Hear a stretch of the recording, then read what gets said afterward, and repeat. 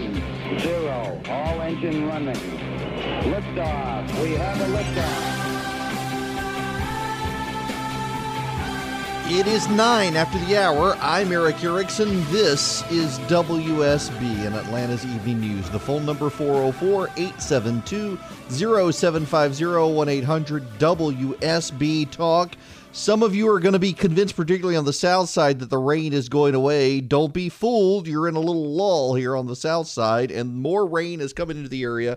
I've got the radar, and we'll bring you the latest as the radar changes. The heaviest stuff is to the west of us, but it is still, we've got more of it moving into the area. We need to talk about the law in Georgia for just a minute. Let me read you. This is from the Georgia Voter Information Guide from the Secretary of State's office, from the State Election Division. The 3 reasons for voting a provisional ballot are: 1, you were unable to show one of the required forms of photo ID in person. 2, when you first registered to vote in Georgia, you registered by mail, did not provide identification at that time, and are unable to present acceptable identification the first time you vote in person. Or 3, your name does not appear on the list of registered voters in the precinct. If you vote a provisional ballot because you did not have acceptable identification, you will have 3 days from the close of the polls to present acceptable identification to your county registrar office for your vote to count. If you voted a provisional ballot because your name did not appear on the list of registered voters in the precinct, the county registrar has up to 3 days after the election to determine if you were properly registered to vote in that election. If you were, your vote will count. If you were not eligible to vote in that election, your vote will not be counted and you will be notified in writing. If you were eligible to vote but voted in the wrong precinct, only the votes for candidates for which you were entitled to vote will be counted, and you will be notified in writing that your ballot was partially counted for your correct precinct. Now, that language right there, that if you were eligible to vote but voted in the wrong precinct, only the votes for candidates for which you were entitled to vote will be counted, under Georgia law actually applies only in counties. Now, the reason it only applies in counties is because counties are in charge of the list of registered voters. So you go to your county and you cast a vote in your county, you may be in the wrong precinct, but they'll count your votes for the races that those precincts share in common. But if you are registered to vote in Fulton County and you vote in DeKalb County is not to count your vote because you're not registered in DeKalb County. Counties matter. Where you register to vote matters. Where you reside matters under Georgia law. You are a citizen of the state and the federal government, and you reside in a particular county.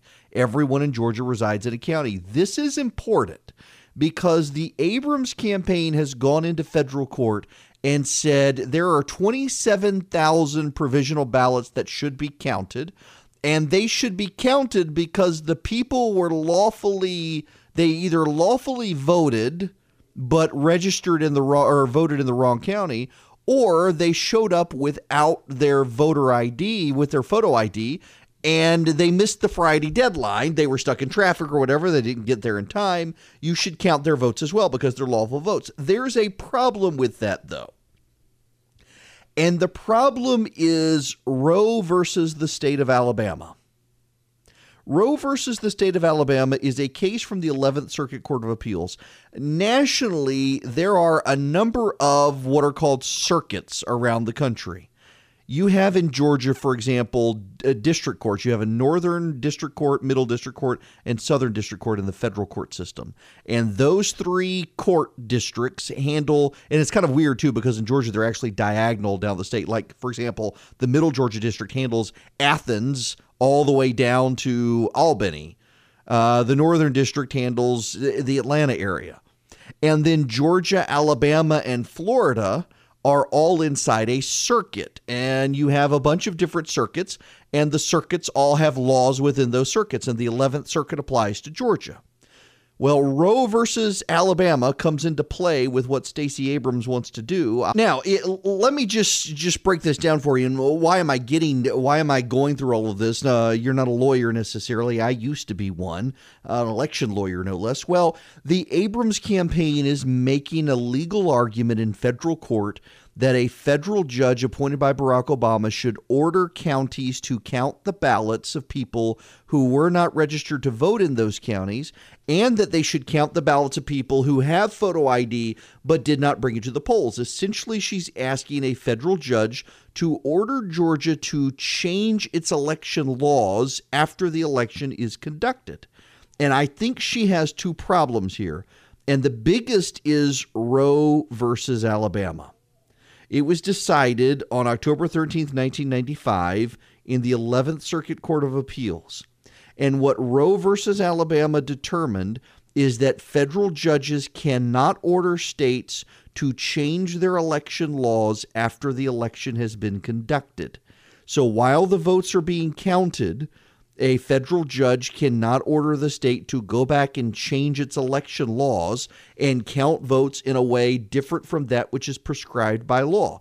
This case is relevant not just in Georgia, it's also relevant in what's happening in Florida. Bill Nelson has filed a lawsuit where he's demanding that voter absentee ballots be counted according to a standard that is different from the standard in Georgia law. After the 2000 election between Al Gore and George W. Bush, Florida decided it was giving election supervisors way too much discretion in approving votes. So what Florida did is it completely revised its election code, and it took away a lot of that discretion. And one of the pieces of discretion it took away was for election officials to be able to look at someone's registration card and say, oh, that signature matches the signature on the ballot, therefore it must be this person. The reason they took that away is because Georgia has this problem. You register to vote in 1965, you're voting in 2018, guess what? You're a senior citizen, and your signature does not match in 2018 what it looked like in 1965.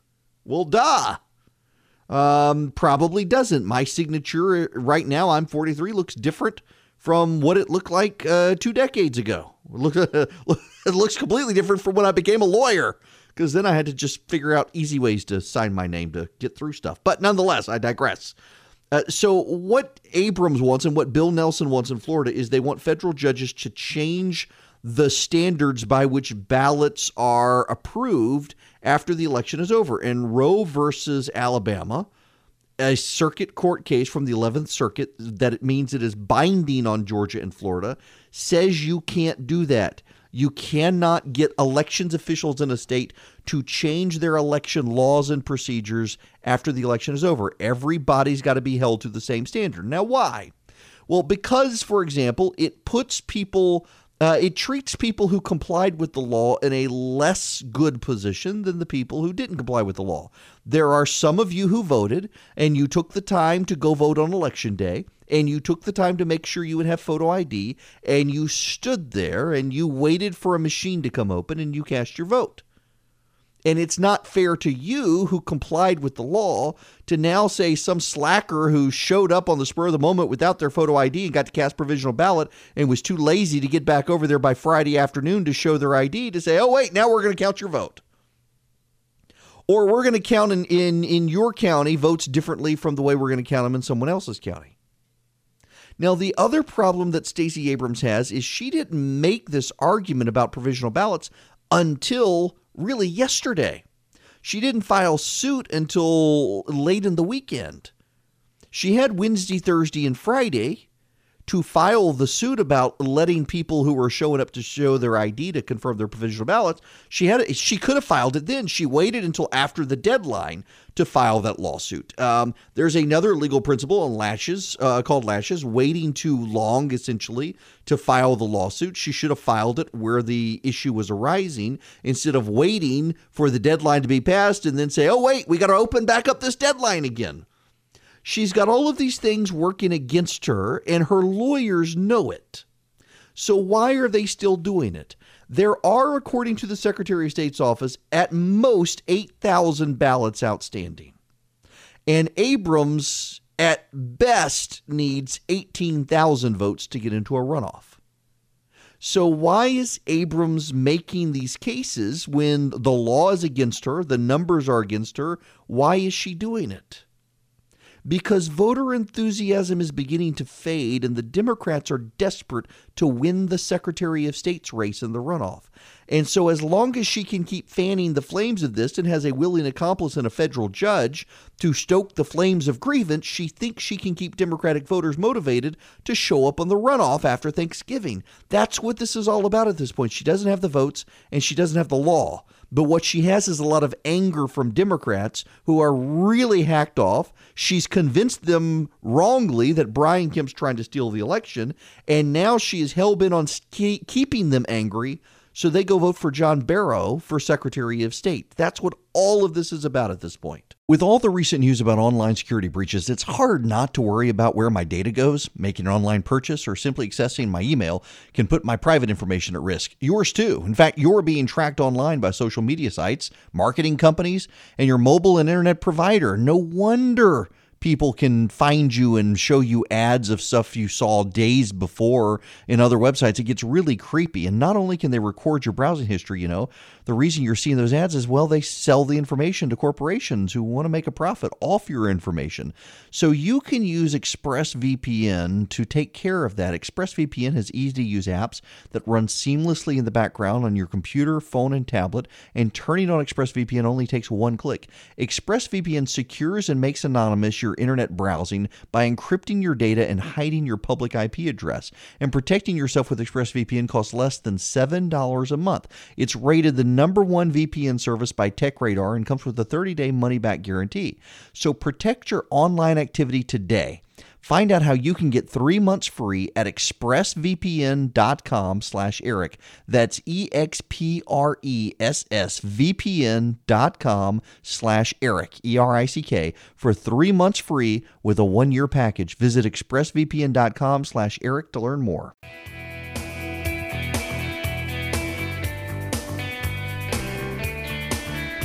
It is 27 after the hour. The phone number, 404-872-0750, 1-800-WSB-TALK. Let's go. Yeah, Dwayne, I got about a minute. Welcome. Hey, quick shout out, Eric. You've done a fabulous job. Thank you. Pre and post election, all the way through the midterms, man. You've been awesome. Thank you. Thanks for everything you do. Hey, let me ask you, do you think there's going to be a runoff? And if there is a runoff, who do you think has got the best chance to win? I'll listen on the radio, brother. Thank you very much, Dwayne. I don't think there will be a gubernatorial runoff. And the reason I don't is because Stacey Abrams still needs about 18,000 votes for a runoff. There are only 8,000 total votes outstanding. I don't see how she can do it.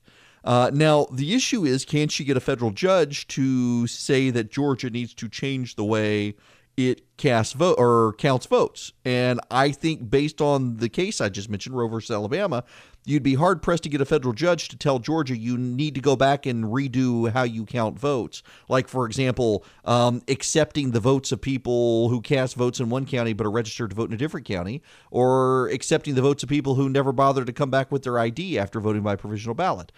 I don't know that the 11th Circuit would go for something like that. So I don't think there's going to be a runoff. I think this is all about keeping people inflamed for the Secretary of State's runoff.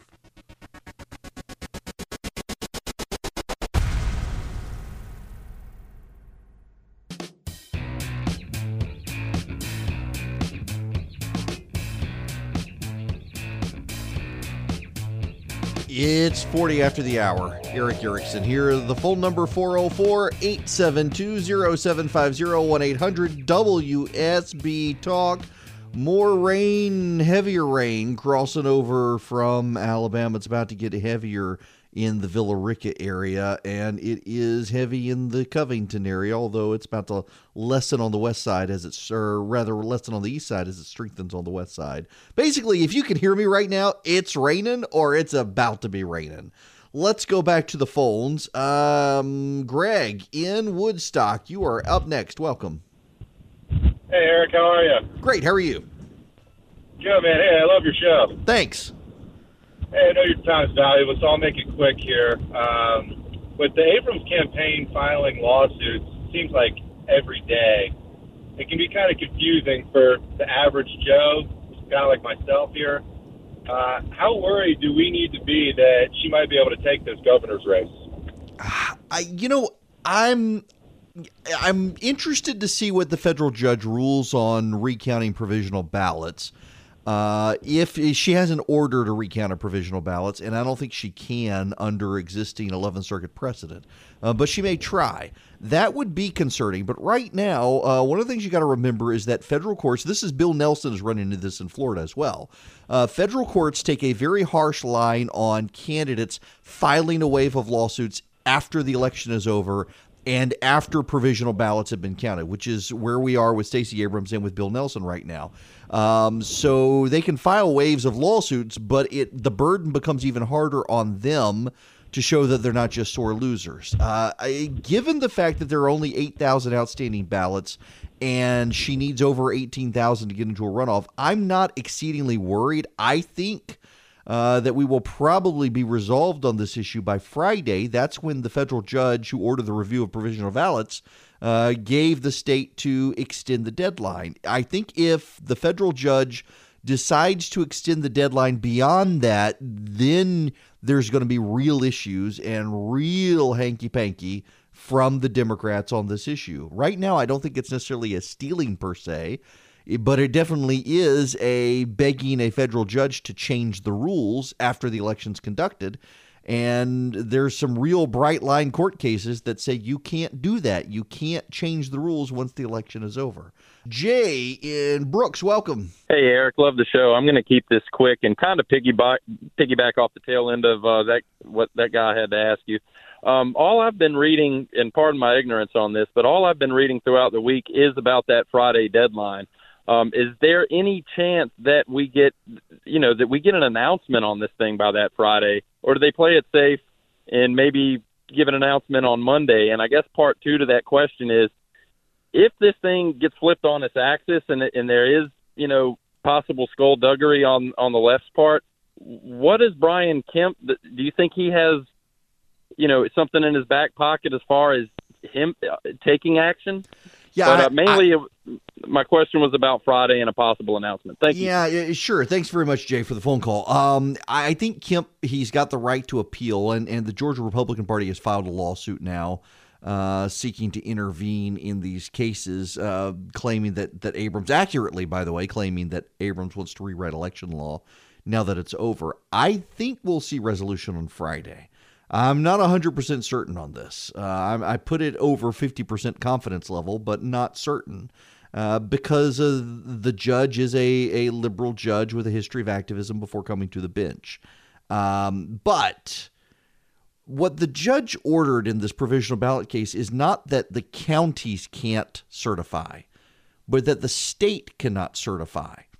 What she wants the state to do is to notify voters that their votes did or did not count and why they did not count if they didn't.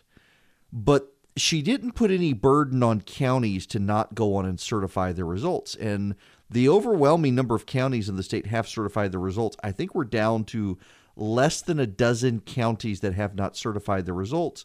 And what those counties are doing is they're going back through the provisional ballots to see if they can verify whether or not any of these people are actually registered to vote in those counties. And if so, they will count the vote. They're going to do a little more due diligence. The only other outstanding issue are the absentee ballots in Gwinnett County. And those ballots, I believe Gwinnett is now counting them. They're going back through to see if they can verify the identity of the voters to count them. There are only about 3,000 of them. So if you take the total outstanding provisionals of 8,000 and you take the total outstanding 3,000 absentee ballots in Gwinnett County, that's 12,000 votes. You give them 100% to Stacey Abrams, she still falls short of what she needs for a runoff or even a recount. So I'm not super worried about this. Again, I think what everybody is missing here, and maybe me harping on this too much is distracting people from it, Abrams is doing what she's doing not because she thinks she can win. She's doing what she's doing because the Democrats want to win the Secretary of State's race. So they're telling people that the Secretary of State has stolen the race from the Democrats, and the way to fix this is to go vote for John Barrow in the runoff.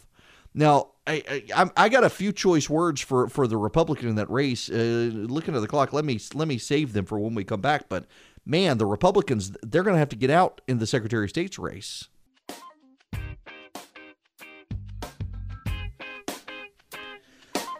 It's 55 after the hour. One more real quick. Caleb from Sandy Springs, you're going to be next. We got about a minute. Hey, thanks for having me on.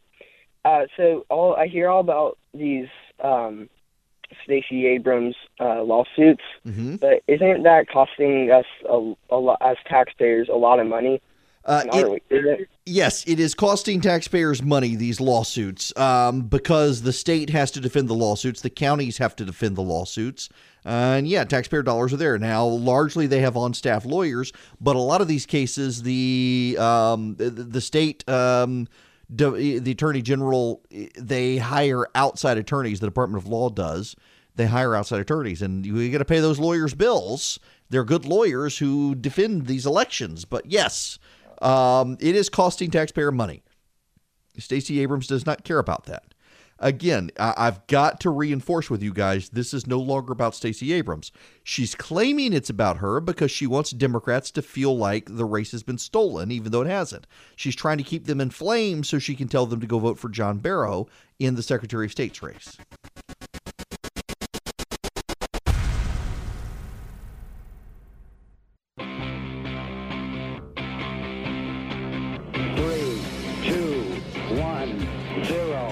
Engine running. Liftoff. We have a liftoff. Well. Goodness gracious. Welcome. It's Eric Erickson here. It is 9 after the hour. This is Atlanta's Evening News. The phone number 404-872-0750, 1-800-WSB-TALK. Breaking news alert from the Associated Press. Law enforcement says Michael Avenatti is in police custody in Los Angeles following domestic violence allegation. BuzzFeed reporting as well. He's arrested for felony domestic violence and is in LAPD custody. According to TMZ, Avenatti's estranged wife filed a felony domestic violence report. Her face was swollen and bruised. We're told during today's confrontation, the woman ran out of an apartment building, was on the sidewalk on her cell phone with sunglasses covering her eyes, screaming on the phone, "I can't believe you did this to me." We're told security brought her inside the building, and Avenatti showed up 5 minutes later, ran into the building, chasing after her, screaming repeatedly, "She hit me first." Ladies and gentlemen, the Democrats' 2020 presidential nominee.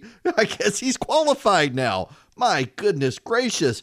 Never hit a woman. How's that for emphasis?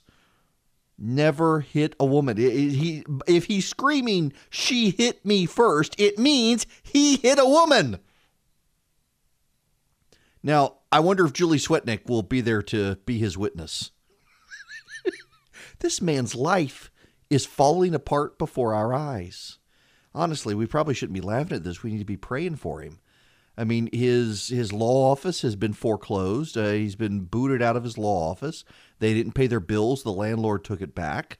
He's now under a federal investigation for filing false claims with the Senate Judiciary Committee. Julie Swetnick is as well. He's now been arrested and thrown in jail for domestic violence after hitting his estranged wife, apparently. Or ex-wife, estranged wife. They're not divorced. They're married, but have nothing to do with each other. The man's life is falling apart before our eyes, and he seems like he is addicted to this. Listen, I got to tell you guys, just as an aside, we've been together now for a number of years, you and me. I'll tell you, there was a time in my life on social media where if I didn't think I was getting noticed enough, it was real easy to put up something bombastic and watch people go nuts. Now, occasionally I still needle people on social media, particularly the transgender movement crowd, which has no sense of humor and can't point out or keep logical consistency. But nonetheless, I digress. We got to push back on them when they're trying to tell us boys can become girls and they can't. But there was a time prior in my life where if I just wanted to be bombastic because I didn't think I was getting enough attention, I could do it. And it almost became a drug. And I finally realized, you know what? You're grown up. You got kids. People pay attention to you. People take you seriously. They're not going to if you keep acting like this. And I had to stop. I had to apologize for dumb things I had done. It was part of growing up. This guy seems to be in a situation like that. I don't know how old he is. I think he's roughly my age, 42, 43 years old. He seems addicted to the spotlight. And he seems to feel compelled to want to do outlandish things to get media attention for himself. And now he seems to, the uproarious crowds wanting him to run for president at these Democratic meetings seem now to have fanned the flames and fueled the fire of his celebrity rise. And we're starting to watch him implode. His law practice, the claims against him as a lawyer, and now this. We are watching someone self-destruct in front of us, all because of the addiction to celebrity. There's an interesting story. I wasn't planning on talking about any of this. This is breaking news, though, so I'm going to relate a separate story about Instagram. So there's a story in the New York Times today about Instagram. One of the original programmers of Instagram has deleted the account of the handful, a dozen or so original Instagram programmers, people behind the product. A number of them have deleted Instagram. And they all kind of say, in addition to being unhappy with the way Facebook is handling things, that a lot of it is what they built is now a product where people find unhappiness, where people keep up with the Joneses. They follow celebrity accounts and other accounts, influencer accounts, and they look at this and they think my life just isn't that good.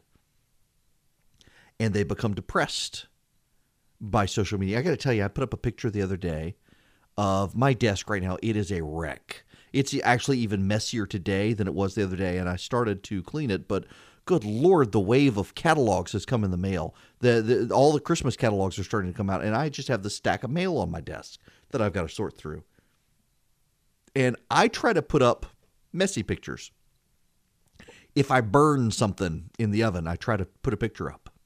And the reason I do that is because I'm more and more mindful now that there are people who pay attention to and follow me because I got a blue check mark. They don't know me. And they need to see that I'm not trying to run an account of perfection. I'm not buying stock photos as some people are. I actually know a guy who is trying to build himself up as an influencer on social media. He literally traveled the country with a tripod and a camera, not to take pictures of other people, but to take pictures of himself. He would set up the tripod and camera and take pictures of himself walking past looking cool, and then put those on Instagram, trying to influence other people, trying to be an influencer, trying to sell products and whatnot. The whole thing to me struck me as ridiculous, but he had a following of people from doing this. And everybody's life looks perfect. You've lost weight, you got the perfect haircut, you're wearing the perfect shirt, you're doing something cool, you're on the private plane. And they will say, well, we're just being aspirational, but what they're really doing is they're making people depressed, thinking I'm never going to get that. I got to tell you guys, I have been working very, very hard on trying to expand my radio and podcasting presence, and I am seeing people doing it who I'm like, this person's an idiot. How are they getting away with it? And it can make you feel a little depressed. Like thinking, I'm a rather successful radio show host. I'm on TV, on the radio, got a syndicated column, got a well-liked website, and trying to break in, it gets difficult. And then you see the people who, like, you can't go one layer deep in the onion of knowledge, and they're getting successful careers. And you're like, what the hell is going on? Why not me? And then you get on social media and you see some idiot who has 200,000 followers who doesn't even know how to tie his shoes. And you're like, why is my life sucking compared to him? And that all goes back to this Avenatti stuff. This is a man who clearly was looking at other people on the rise and thought, I want to be that. And he somehow was able to find Stormy Daniels as his client, and he got a taste of fame.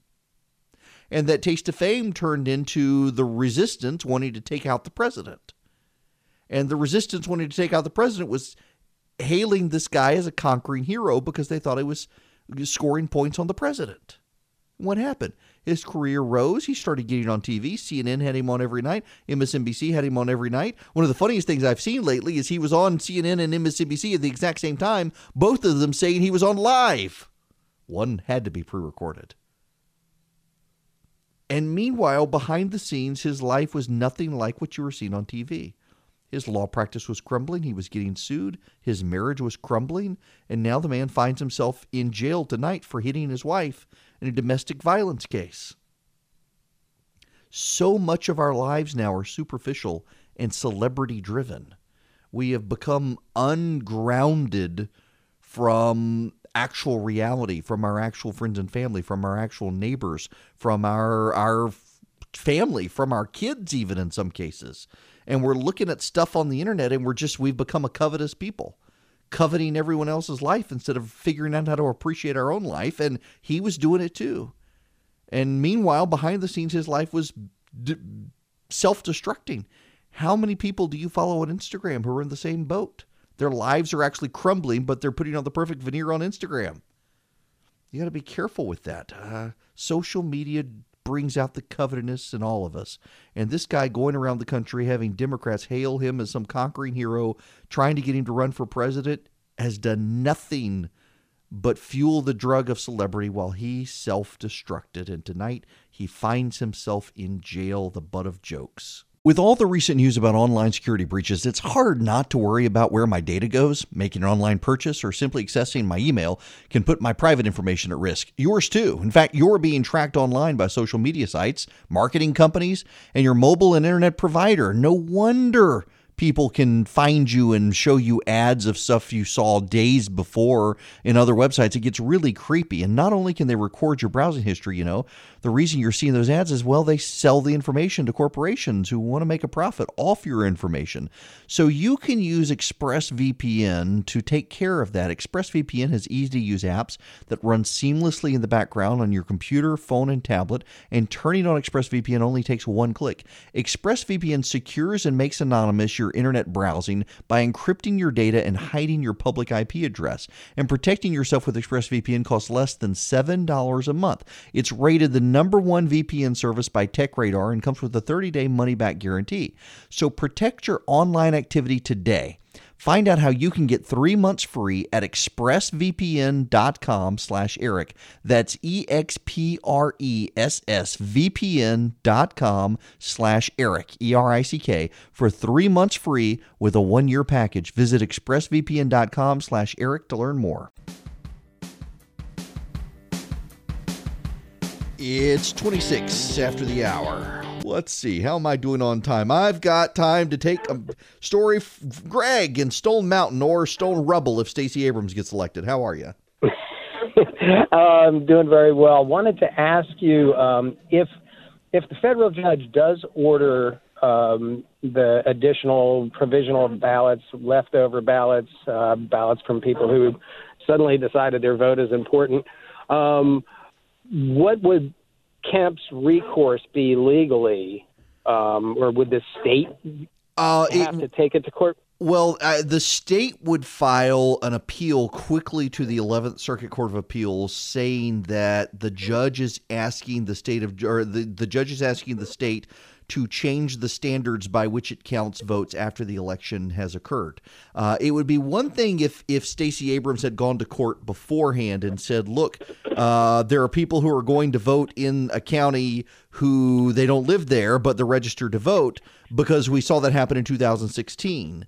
And so you got to order them to count those votes. But she didn't. She waited until not only after the election was over, but after the provisional ballot time was canceled or was ended. So there's actually a legitimate argument against her with existing case law saying, no, you can't order a state to count these ballots because you knew it was going to happen and you said nothing until after the election was over. There's real good precedent here. I feel confident the state and Brian Kemp would win on this.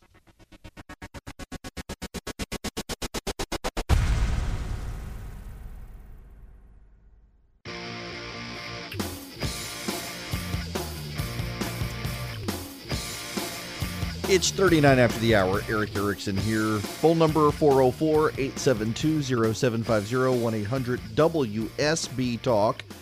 Let's talk about the Amazon deal in Georgia. To do that, I want to read you a Twitter thread from Jennifer Brett of the Atlanta Journal-Constitution.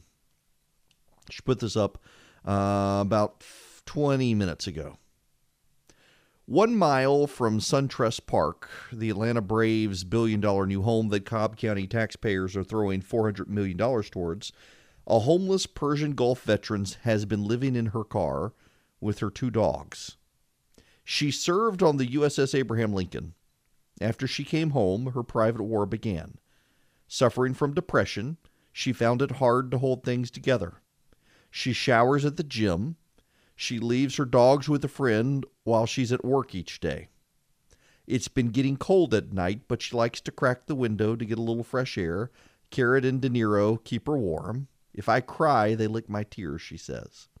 I learned about 32-year-old Christina Brown, shown in this picture at 5 a.m. walking her dogs, the same day I learned Georgia officials were prepared to throw $2 billion at Amazon in hopes they would move here. Atlanta was ready to spend $1.5 million to help Amazon executives buy houses. The parking lot where Christina Brown has been living is on Jennifer's way home. She pulled in. Christina's car was there. She went to Target next door, bought a $100 gift card.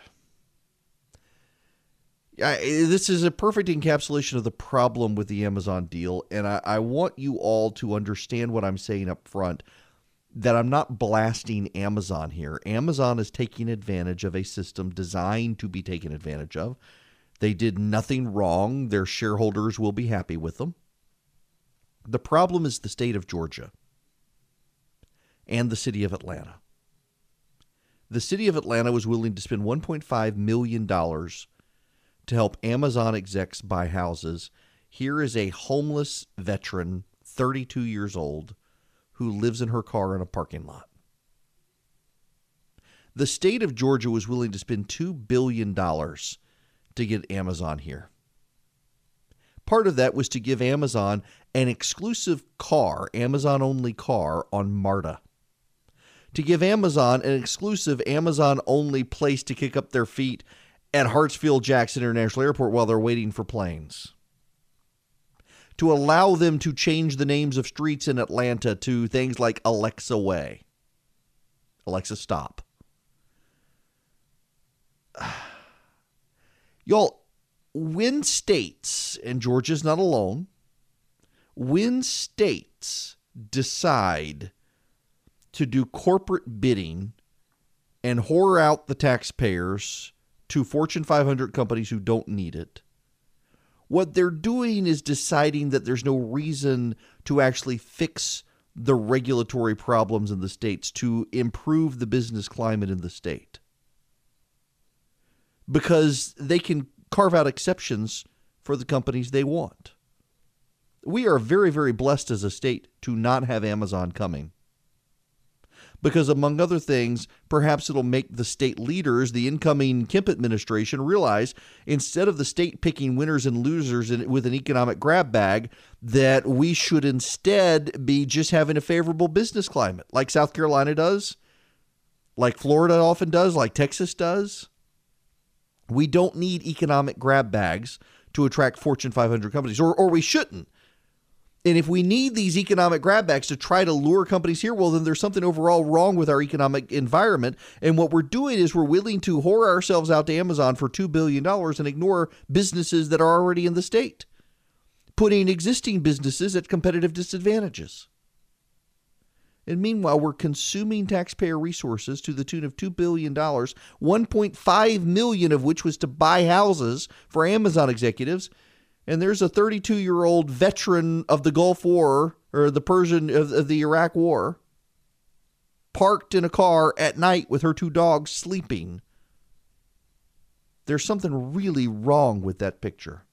Something really wrong with it. There's another problem here. And I don't want to get on my soapbox too much here, but there are a lot of churches out there who they have left the social aspect of the gospel to the progressive churches who have abandoned the gospel. So you've got the churches that no longer believe in the inerrancy of Scripture feeding stomachs, and the churches that do believe in the inerrancy of Scripture holding their nose in the air saying, well, we are going to feed the soul. Jesus is going to be in the soul. They're going to get the inerrant word of God. Who cares if they're hungry? There are a lot of churches that believe in inerrancy of Scripture and the power of the gospel to change lives who can't make inroads with people in our community because they can't understand that someone may not be open to the gospel when their stomach is wide open looking for food. They've abandoned the call to take care of the widows, the orphans, the refugees, the poor. And it frustrates me to no end that we have all abdicated our responsibility to each other, to the government, or to liberal interest groups in many cases. That we all have a responsibility to each other. That doesn't necessarily mean you need to open your door in your home and provide a bed to someone who's in need. And it doesn't necessarily mean you need to write a check to them or give them money to get them back on their feet. But it does mean that we're supposed to take care of each other. And there are a lot of groups out there who could be doing a lot more than they are, but everyone's like, oh, there's a government program for that. We don't need to do that. There's a government program. Well, I think we're already seeing with the way voting is done in Georgia that government is not necessarily good at a lot of things. And frankly, taking care of people isn't one of those things anymore. The government is far more likely to want to take care of a Fortune 500 company than a homeless veteran. And that is a damning indictment on us because we're the ones who elect the government that chooses to do that. It's 55 after the hour. Look, I haven't checked radar much tonight because it's just raining everywhere. If you can hear my voice, it's raining where you are. I am ready for the rain to just give us a couple of days break. But there is a distinct line of very heavy rain moving into the metro area. It is about to pass through Carrollton. It is on the east side of Bremen right now, to the west of Carrollton. It is moving slowly, largely because it's mostly tracking north instead of east. But it is headed in. If you're headed out on I-20 towards Alabama, you are going to run into this. If you are headed south on 85, in the next 30 to 45 minutes, you're going to get it as well. It is much heavier rain than what we have seen this afternoon. It's not a very wide line, but it stretches all the way down to Florida, basically, this one band of very heavy rain that is moving into the area. So please be careful on the roads. Get home safe tonight as the cold comes and Thanksgiving comes. I sent out earlier today my gravy recipe. And starting next week, I'm going to send out a series of recipes for you for Thanksgiving, like what to do with your leftover turkey, turn it into gumbo, breakfast recipes if you have house guests, all that. If you want to subscribe, if you haven't yet, text the word recipe to 345-345 so that you can get these recipes and figure some stuff out. I've had a lot of requests for my pound cake recipe as well. I will get that to you over the coming weeks. Subscribe. Every Wednesday, I'm going to send out a recipe. I am on Monday, though, going to send out some because it's Thanksgiving week. I totally forgot that it was Thanksgiving week this coming week. I do have to tell you, we've got people in our neighborhood who already have up their Christmas decorations, and I'm wondering if there's a law that we can, burn them down or something. Not until after Thanksgiving, people. Come on. Save your Christmas decorations for later.